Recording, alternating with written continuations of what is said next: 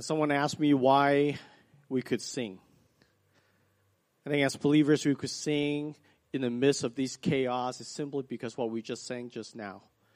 Amazing grace, how sweet the sound to save a wretch like me. Like our God has saved us from the worst of consequence, given us salvation for eternity. Nothing can shake us here in this world anymore. And I think because of that simple reality, we can continue to sing. We continue to preach through our sermon series called Sing, really learning about what does it mean for us to sing. And today we're going to talk about singing as the church, as the local body of Christ.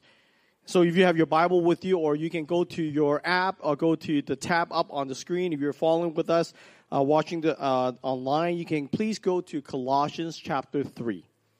Colossians chapter 3, verse 12 to 16. Colossians in the New Testament, you can flip through a couple books into there. Colossians chapter 3, verse 12 to 16. Here's what the Apostle Paul spoke and wrote to the audience in Colossae, the Christians in Colossae. He says this, verse 12, "Put on then as God-chosen ones, holy and beloved, compassionate hearts, kindness, humility, meekness, and patience, bearing with one another, and if one has a complaint against another, forgive each other. As the Lord has forgiven you, so you also must forgive. And above all these, put on love, which binds everything together in perfect harmony. And let the peace of Christ rule in your hearts, to which you were called in one body, and be thankful. Let the word of Christ dwell in you richly, teaching and admonishing one another in all wisdom, singing psalms and hymns and spiritual songs with thankfulness in your hearts to God." Verse 17, "And whatever you do, in word or deed, do everything in the name of the Lord Jesus, giving thanks to God the Father through him." Let's pray together. Heavenly Father, we come before you. We want to preach. We want to listen. We want to pay attention to your word and sing. All do it in the name of Jesus Christ. And we want to give you thanks today that we can still gather, even though we cannot gather physically, but we can gather digitally online and virtually, that we can give you praise, give you thanks. So, Lord, we want to praise you this morning. Help us to listen to your word. Thank you for your word that is eternal, that is true. Lord, I pray for our hearts today. Prepare the soil of our hearts so that whatever that we hear today, we will not just listen to it, but we will do it. That we'll obey it and will bring you glory in the way we live. In Jesus Christ's name we pray. Amen. Today we're going to talk about singing in the local church. And as I was preparing the sermon for this week, two scenes came to mind. Two vivid memory came to mind. And one of them melt my heart every time I thought about it. And another one breaks my heart.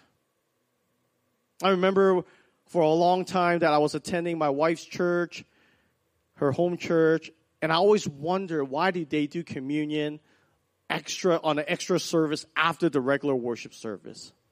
In that service, there will be no preaching, there will be no teaching. It will be just brothers and sisters, young and old, from the youngest Christian to the oldest seniors in the church. They will just sit around and they will all be given this hymn book, and no one will say a word. And occasionally, someone will yell out a number 15, something ho, or they will say it in Mandarin.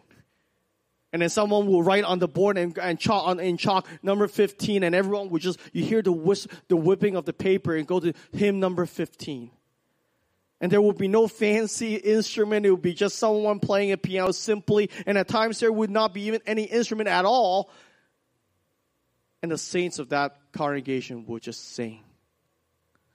For a while, I felt like it was a waste of time. Why did I have to stay longer to go to this worship service to take communion? But it wasn't until I grow in my faith and mature to realize how sweet was that fellowship in singing together. And it was not about one person. It was not about a person who keeps choosing their favorite song. It was just a genuine worship among the saints, singing, remembering the death and the resurrection of our Lord Jesus Christ. I still remember just someone singing and another person would join in. It would be angelic, not because the music was so good, but there's a sweetness of voice together. And every time I think of it, I think of that's how genuine worship ought to be. Nothing against music, but it ought to be about the voices of the saints worshiping our Lord. But then I also think of another memory that I have. One time I was at a different church. I know some of the guys there in seminary. They're seminarians, and we're in a worship service. And during this whole singing time, these guys were not really pay attention to singing. They were just kind of checking their phone. They're kind of doing their thing. And I was wondering why that is, why they're not engaged.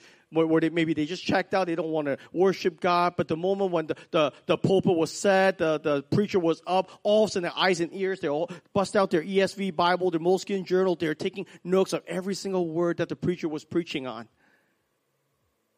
And that really broke my heart. I wonder, how could these guys or these brothers who love the Word of God so much, and yet I want to grab them and tell them how much they missed the singing of the saints. That singing time was not just a setup for the preaching time. How they missed completely the union that we can have as brothers and sisters singing to our Lord. You see, today we're going to talk about singing as a local church, singing with the local church. I assume many of you who are watching this are part of this church. If you're not, you're part of another church. I hope you're a part of a church, and God had told us that we commanded us to sing. And so what we're going to look at today is this. We're going to look at what did He really command us to do? What did He really command the church to do as far as singing is concerned? Then we're going to take a look at why that matters. Why do we as the local body of believers need to sing together? Isn't it enough that we go on YouTube, on Spotify, and just sing on our own? And then finally, I want to give us a few steps of how we can sing better as a congregation together. Here's the command from the Lord in Colossians chapter 3 through the Apostle Paul. Very clearly, verse 16, it says this. We are to sing psalms, hymns, and spiritual songs. In the parallel passage we looked at last week in Ephesians chapter 5, we saw that we're called to address one another in psalms, spiritual songs, and hymns. Isn't it interesting that there are only really two direct commands from God to God's people, to the church, about singing? And both of which has to do with singing together collectively as the church. You see, the command here does not say you need to go play some instrument, although instrument would be great, just like a worship team helping us to lead us in the time of singing. That's great. But it was never commanded that you and I must play musical instrument to worship God. Nor does the command say you need to sing on your own to worship God. Although, again, that might be a great thing. That should be something we should do. But the command has always been given in the context of a community, a faith community of the church. Both in Colossians, both in Ephesians, and both in 1 Corinthians chapter 14, as Paul was speaking about singing, bringing a song. It was in the context of the body of Christ. You see, here's many of us get it wrong with this command to sing. Yes, the command is to sing, but the focus was not on the stage. See, many times we are not focusing on the congregation. So what God commands us to do is what we will label today as congregational singing. But many times, unfortunately, we practice concert singing.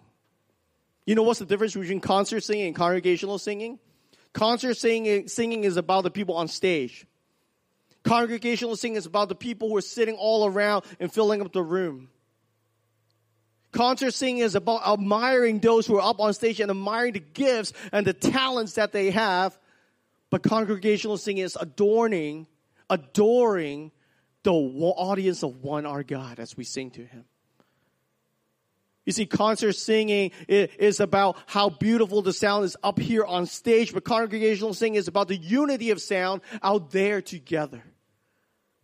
See, God never called us to perform, but God called us as the church to sing together. The command is not to perform. The command is to sing together as one body in Christ. And then the question we must ask is this: why should we sing together? Why must we sing together? Aside from the very simple fact that we're commanded to sing together. You see, I want us to see from this passage that the reason why we must sing together is because that is the very identity of who we are as the church. When we sing together, when we sing to one another, we are being church to one another. We say it often in this church, that church is more than just a building. Yes, we have an address here at church, we have a building here at church, but church is so much more than the physical four walls of this building. The church is the people of God. I was blessed in my spiritual upbringing that I was connected with the Navigators, a parachurch organization that ministered to both military, collegiate, and overseas, and many ministries. I was raised up in that organization, and one of the really neat things from that organization that most people remember that marked my life was this illustration called the wheel illustration.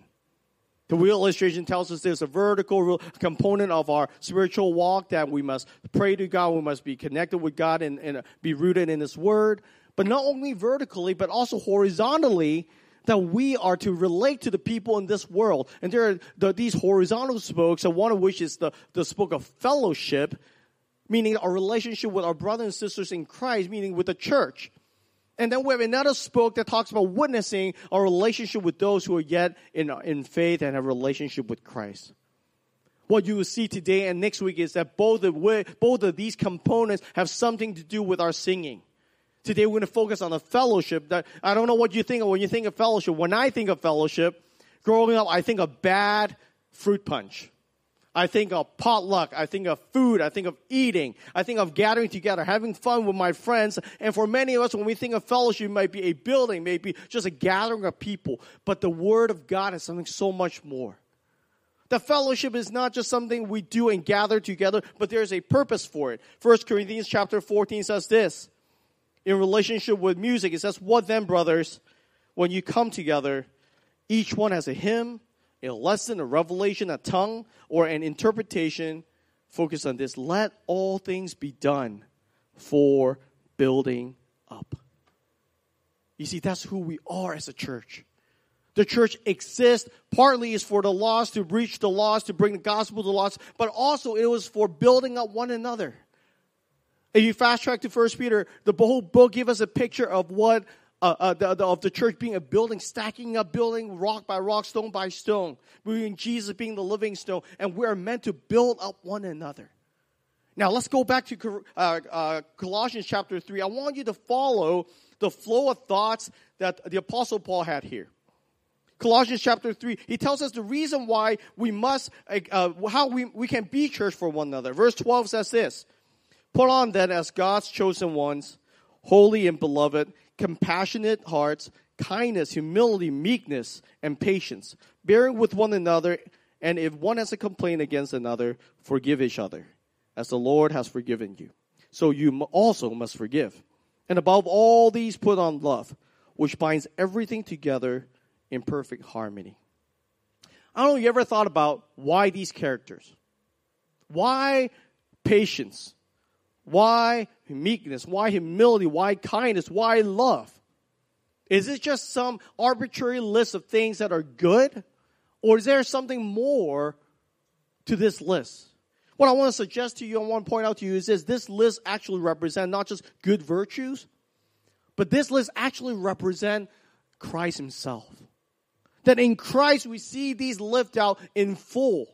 That Christ is perfectly humble, perfectly meek, perfectly patient. He bears with us when we sin against Him. He forgives us. In fact, the verse says that God, the Lord has forgiven us. And of all people, God Himself sent His Son to show the greatest love of all by dying on the cross for us. And so when Paul said put on these virtues, put on these characters to believers, what he's saying is, in a sense, is this, that you need to put on Christ. Well, you need to put Christ on you. Why? And the reason why we need to put Christ on us is not because we can show people how great we are, but because we need to show Christ and present Christ to others, particularly those who are in the church, particularly those who are brothers and sisters in Christ. I'll read those verses again. I want you to focus on these together words. Verse 12, put on then as God's chosen ones. Here's the picture of the church, chosen one, the brothers and sisters, holy, beloved by God. We put on all these things. Verse 13, bear with one another. Even when we have complained against one another, he says this, forgive one another. As the Lord has forgiven us, so you must also forgive. And above all these things, put on love, which binds everything together in perfect harmony. And then we go to verse 15, says this, and let the peace of Christ rule in your hearts, to which indeed you were called in one body, and be thankful. It is so interesting to me that Paul, after telling us to put on Christ, he then directs us. The reason why we must put on Christ is for one another, because isn't it interesting in verse 15 that the way to get peace of Christ, to rule in our hearts, is not by praying ourselves into getting peace. It is not to get in a room in a closet and just pray, God, give me peace, give me peace, give me peace. It says that the way to get the peace of Christ to rule in our hearts is connected to us being the body of Christ. You see, this is the reason why we must put on Christ, because we need to present Christ to one another. Man, there's no better timing to talk about this verse than today. And the whole world is falling apart and trying to find peace. See, you and I are not all that different sometimes, isn't it? We sometimes don't have the peace of Christ ruling inside of us because we have other things that's ruling our hearts. Perhaps the uncertainty of life. Maybe a loss of a family, loved ones. Maybe too much free time. Maybe loss of a job. Maybe the uncertainty whether I will graduate, where I will go for college. Maybe what will I do? What would happen to my rest of the school year? Who am I going to get married? Am I going to get married? There are all sorts of things that rule our hearts. And we cannot convince ourselves otherwise. And God said through Paul, therefore we need one another to put on Christ so that we can be Christ to one another, so that we can present Christ to one another, so that we can present the truth of Christ to one another, what Christ has done for us, who we are in Christ. Then no longer do I need to strive to find identity, because Christ has given us identity on the cross. That I'm settled because my relationship with God the Father is settled. That I don't need to be chasing after a status that someone needs to give to me by money or by letters behind my name. You see, we need the peace of Christ rule in the hearts, and the only way to do that is God using His people to bring peace into our hearts, to bring truth into our hearts, to bring Christ into our hearts. But let me ask you a question here. Who is supposed to bring that peace into our lives? Who is supposed to bring the peace of Christ to rule in our hearts? Your answer ought to be everyone. Everyone in this church ought to be bringing that peace into our lives. Enough of just professionals, paid professionals, Christians who are up here on the stage bringing peace to you. Enough of just 20% of the church doing 80% of the work. The passage here is clear. The church is meant to bring the peace of Christ to one another that will rule our hearts. It is your job, my job, our job as brothers and sisters in the church to bring peace of God into our hearts. You see, when we come as a church, this ties in deeply into why we need to sing, because it is your responsibility to be a giver, not a getter. That you don't come to church to just consume, but contribute. That you just don't come with your open hands like, what can you give me? I'm sitting here, give it to me, give what I need, give what I want. But you come carrying, bringing things so that you can give it away. You see, that is the New Testament model of what a church ought to be. That is deep into our identity as a people of God. That you and I, everyone ought to be contributors in the church. Everyone ought to put on Christ. Everyone ought to bring the peace of Christ to one another, because we are all too forgetful in it ourselves and too blind to see the need for Jesus, even as His children. And therefore God sent His church, brought His church to one another, to minister to one another. And now watch this. Verse 16, as Paul said, put on Christ, because when you put on Christ, you can bring the peace of Christ in one. How exactly do we do that? Verse 16 says this, let the word of Christ dwell in you richly, teaching and admonishing one another in all wisdom. Paul said there are two ways for us to bring the peace of Christ and rule our hearts to one another. The two ways are simple. It says this is to teach and to admonish. To teach someone and to admonish someone. It makes so much sense, logical sense. If you want the peace of Christ, then you must have the word of Christ. We must teach the word of Christ to one another. We must teach who Christ is to one another. We must teach our identity in Christ to one another. Teaching and admonishing are two sides of the same coin. Teaching means we're going to teach them the truth, teach them who Christ is, what Christ has done. Admonishing us on the other side, warning us what takes us away from Christ. And Paul said, as the church, as the body of believers, we are called to teach that word to one another. We are called to admonish that word to one another. So when you see someone's drifting away from Christ, if someone is chasing after the things of the world, you as a brother in Christ ought to admonish them. Ought to teach them again what the truth of God is about, what the truth of Christ is, what Christ has done for them. But here is where things go really, really strange.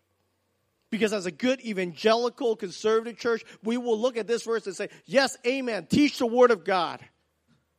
When we teach the word of God, admonish one another with the word of God will dwell in us richly. We are fulfilling what Paul has told us here in verse 16. But I want you to notice this is where Paul took a sharp left turn and go to a place where you and I are unexpected. Because if you stop and write that portion of verse 16, you would think coming to worship and listening and preaching would be the way to fulfill, or a Bible study would be the way. But here's what Paul said. In ESV, he says this, let the word of Christ dwell in you richly, teaching and admonishing one another in all wisdom, singing psalms and hymns and spiritual songs with thankfulness in your hearts to God. I think what happened here in ESV, because it's a word-for-word translation, kind of hide a little bit of the emphasis of the word. Because what I want to do is I want to read to you from two other versions, who is more a thought-to-thought translation, a little bit more paraphrase translation that will help us to get the emphasis of the word of the verse here. Because if you go to NIV in verse 16, let the word of God dwell in you richly. And here's what it says, through psalms, hymns, and songs from the Spirit, singing to God. And in the New King James Version, it says this, in psalms and hymns and spiritual songs. In ESV, it doesn't have that. If you just read ESV, you almost get a sense that the way to get the word of Christ dwell in us richly is by teaching, admonishing, and singing. That we must do all three. But in the actual original language, the sense of that word singing is not additional to, but it is the means to. Let me put it another way. It is the method by which we teach, the method by which we admonish. So when Paul was saying, you ought to, as a church, teach one another, everyone teach and admonish one another, the way to do that is through singing. It's through singing hymns, through singing songs, through congregational singing. That is what Paul's getting at. Congregational singing is the methodology by which, not the only, but one of the ways that we are called to teach the Word of God, to admonish the Word of God, to bring peace of Christ to one another. Singing is not just a 15 minutes to hype us up so that we will be ready to hear the preacher preach the Word of God. Singing is not just a hype for us to get emotional, and so that when the Word of God is preached, then we can receive it better. Singing is the teaching and admonishing of the Word of God. You see, what Paul's saying here is not that singing supersede, undermine, or take over, replaces teaching of the Word of God. Because we know in Scripture, Paul himself said in 2 Timothy 3:16, that all Scripture is God-breathed and is used for teaching, rebuking, correcting, and training in righteousness. He commanded the brothers in Acts, in verse 20, the Ephesians, that we are to preach the whole counsel of God. We know that Paul is not saying singing is better than teaching, or singing is more important than teaching. But what he's saying is that singing complements teaching, preaching of the Word of God. That singing accents the teaching and preaching of the Word of God. That singing, congregational singing, accompanies the teaching and preaching of the Word of God. I'm just not a very artsy person, and I remember when we first got our house, the painter come to us and ask us, what color do you want on your wall? And being not a very artsy person, I just said, well, white or off-white. I said, what's there to decide? And then the painter started telling me, no, like, do you want, like, accent color? What accent color do you want in your wall? I have no idea what he's speaking. It's almost like a completely different language to me, that you need an accent wall. I said, what are you accenting about? Like, it doesn't speak. But what I didn't know is that you can put color on one side. You have a different shade of color to make it pop, make it look better. And so then when the person explained to us, oh, that's why we need accent color. I think the singing, the congregational singing, the teaching and preaching of the Word of God is the exact same way. That singing doesn't supersede, undermines, but it accents the Word of God. That it works hand in hand with the teaching and preaching of the Word of God, so that the Word of God that goes into our head will sink deeply into our hearts, into our emotions. We have an awesome time this past Thursday at a home group meeting on Zoom, and I kind of went around and asked everybody how music affect them, how singing, worship affect them. And almost every single person said when they sing, it just touches them to the deepest part of their soul and their hearts. And I think that's why God has called us. Not only do we need to hear the preaching and teaching of the Word of God, to get in the Word of God ourselves, but also to hear. Particularly two ways I want to highlight to us why singing is so important. Here's the first way. Singing just helps us to remember. There is a reason why my kids learn ABC by singing A, B, C, D, E, F, G. That's what helps them. There's the same reason why we sing the national anthem, as I've shared a couple of weeks ago, that it gets to us in a way that's beyond just reading. And I have this really neat experience this past week. A little commercial for Keith and Kristen Geddes. They are hosting this Facebook Live family hymn sing every Tuesday at 5:30 Pacific time. And so my family decided that we'll join. But just to let you know, like, as much as my wife and I like to play music, we're not the singing family. We don't just gather around a piano and start singing. So when we told our kids that we're going to do this hymn sing, some of them, particularly one of my sons, decided that sounds so lame. So he just kind of sprawled out on the couch. He's just not participating. We're trying to get him, but he just won't budge. And so I thought it was a lost cause that he would not sing with us. But what was so amazing is that the next day in the afternoon, we decided to go get McDonald's while McDonald's still open. We went out to get takeout. And on the ride there, he just starts singing. He just started singing the song that he refused to sing, refused to participate the day before. And it wasn't a song that we knew. I didn't even know the song until the night before. But my son just starts singing and singing the simple lyrics of "Do Not Be Afraid." And the whole ride, he just keeps singing. And I just remember talking to him. I said, hey, buddy, that's why we sing. Because God reminds us that maybe there is something in your heart that you're afraid of. God said, do not be afraid. This is the reason also why I think maybe many of us can't remember Bible verses, but we remember the lyrics of the song, and it helps and accents the Word of God to hide those truths in our hearts. So songs help us to remember, but here's the second way. Song helps us to prepare us for battle.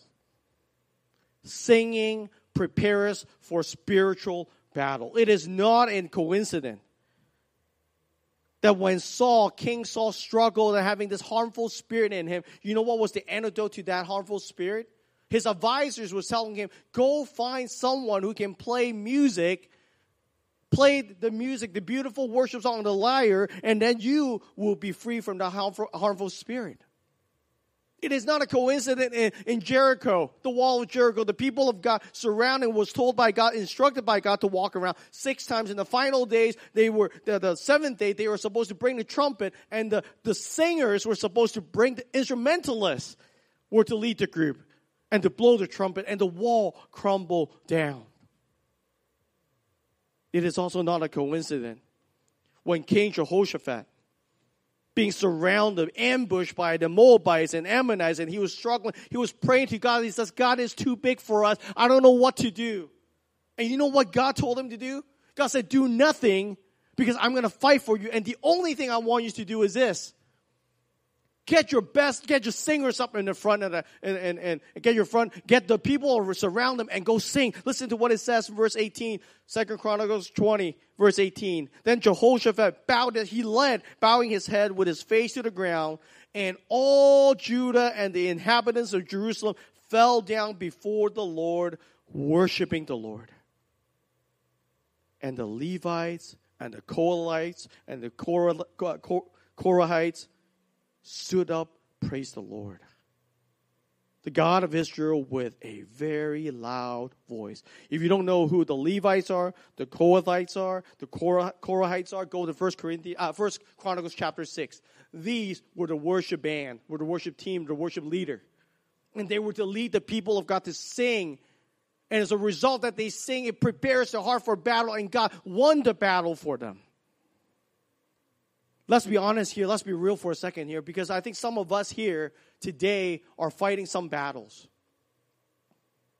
Some of us are battling against harmful spirit in our heart and whispering to us that you're useless. And I think some of us might be hearing these voices and say, yeah, I'm kind of useless. No one cares about me. You are that close to falling into depression. You're that close falling into committing suicide. And you are having this harmful spirit, and you need brothers and sisters to sing over you. You need brothers and sisters to sing song over you that you're no longer a slave to fear, that you are a child of God. That you need to hear that the brothers and sisters sing to you that we have a good Father. That's who He is. And you are loved by Him, and that's who you are. I think there are some of us who's battling against some pretty impossible things. Perhaps you have heard a terrible diagnosis for you, for a family member, or perhaps you have recently lost a family member. You're battling, you just got your rejection letters from college. You just lost your job. You're facing these impossible walls like the wall of Jericho, and you needed to hear what we just sang earlier. Walking around these walls, I thought by now they will fall. But you have never failed me yet. You need that to someone, you need that the church to sing over you so that you can fight that battle against the wall of Jericho. Maybe some of us here today, we're battling against enemies that you feel like is too strong, is too big, they're too powerful. You're struggling with addiction that you can't fight, secret sins, temptations that you can't put off.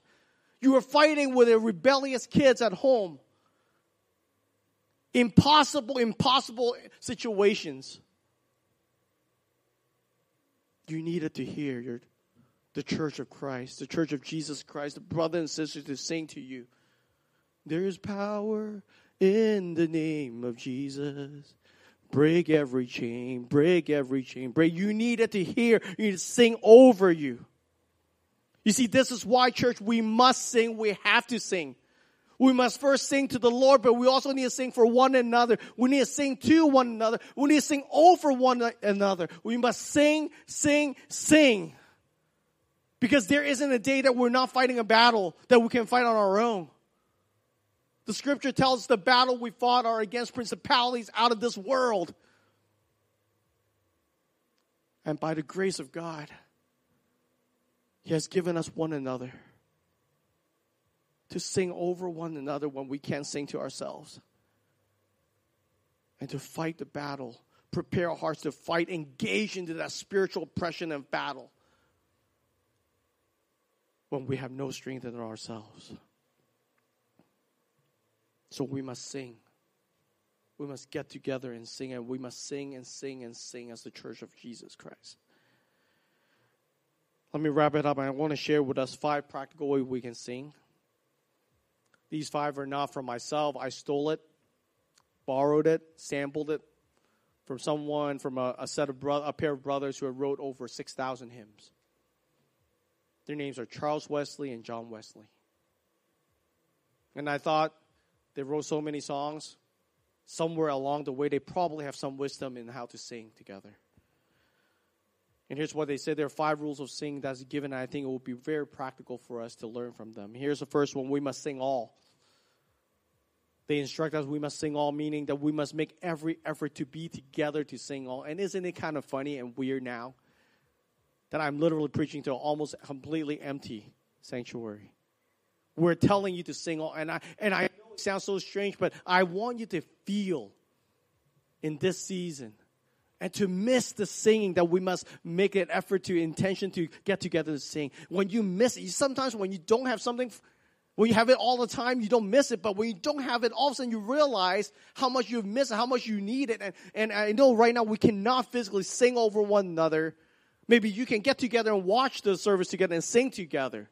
But we must make every effort to sing all together in person when this season passes us through. For some of us, that means that's a cross we must bear. Because for some of us, coming to church is hard. But let's listen to the word of Jesus. We must deny ourselves and take up the cross and follow him. So let's take up our cross and show up and sing all together. Here's the second one. It might sound kind of interesting. Is sing lustily. Not what you think in the way of lustily that way. What John Wesley said is that singing lustily means we're going to sing it with a courage. That we're not so conscious about my voice and how often and how good I might sound or how bad I might sound, but I am blending my voice with the body of Christ. That I must sing with good courage. I must sing with actual strength and song, that together with all my whole heart, that I'm not holding back because I'm so conscious of how the next person will think of me. For some, that is a challenge. But the beauty of the congregational sing is not whether we're on key or not, but whether we're one or not. Which leads up to the third one. We must sing modestly, because for some of us, we can sing, we can bellow the best of sound, we can ad-lib, we can do all sorts of amazing things. God has given us this musical gifts, but when we sing together, let's not get outside of that unity too much, and let's build one another. Let's be one together. This speaks particularly for those of us who are leading worship.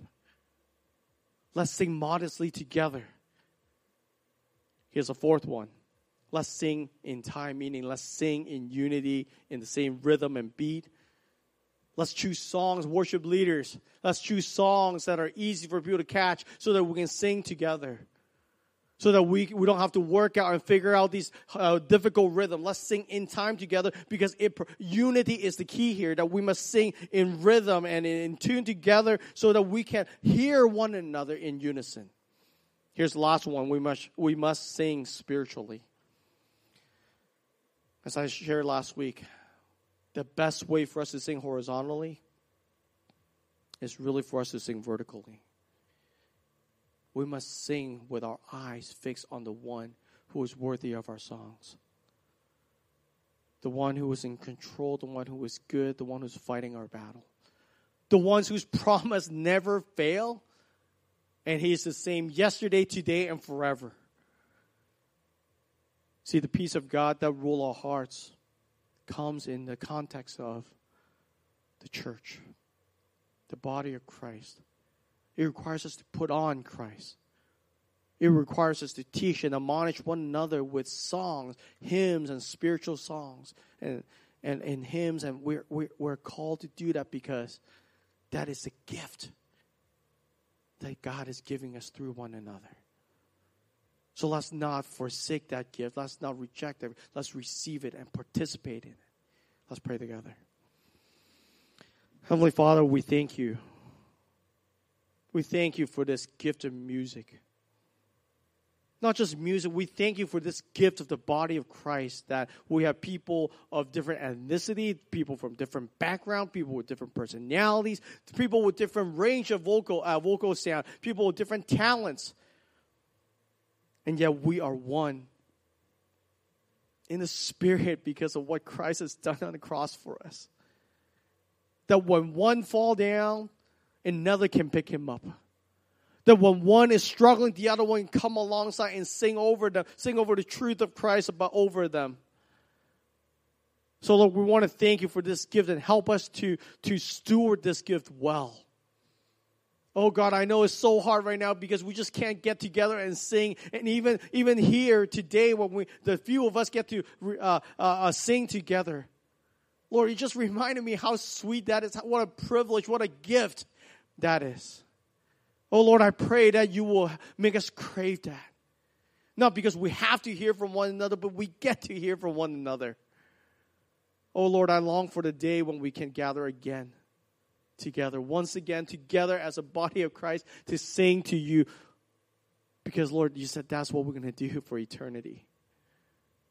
Thousands and millions and trillions of your own. We sing, holy, holy, Lord God Almighty, who is to come. And so, Lord, I pray you will help us and lead us to sing well together. In Jesus' name we pray. Amen.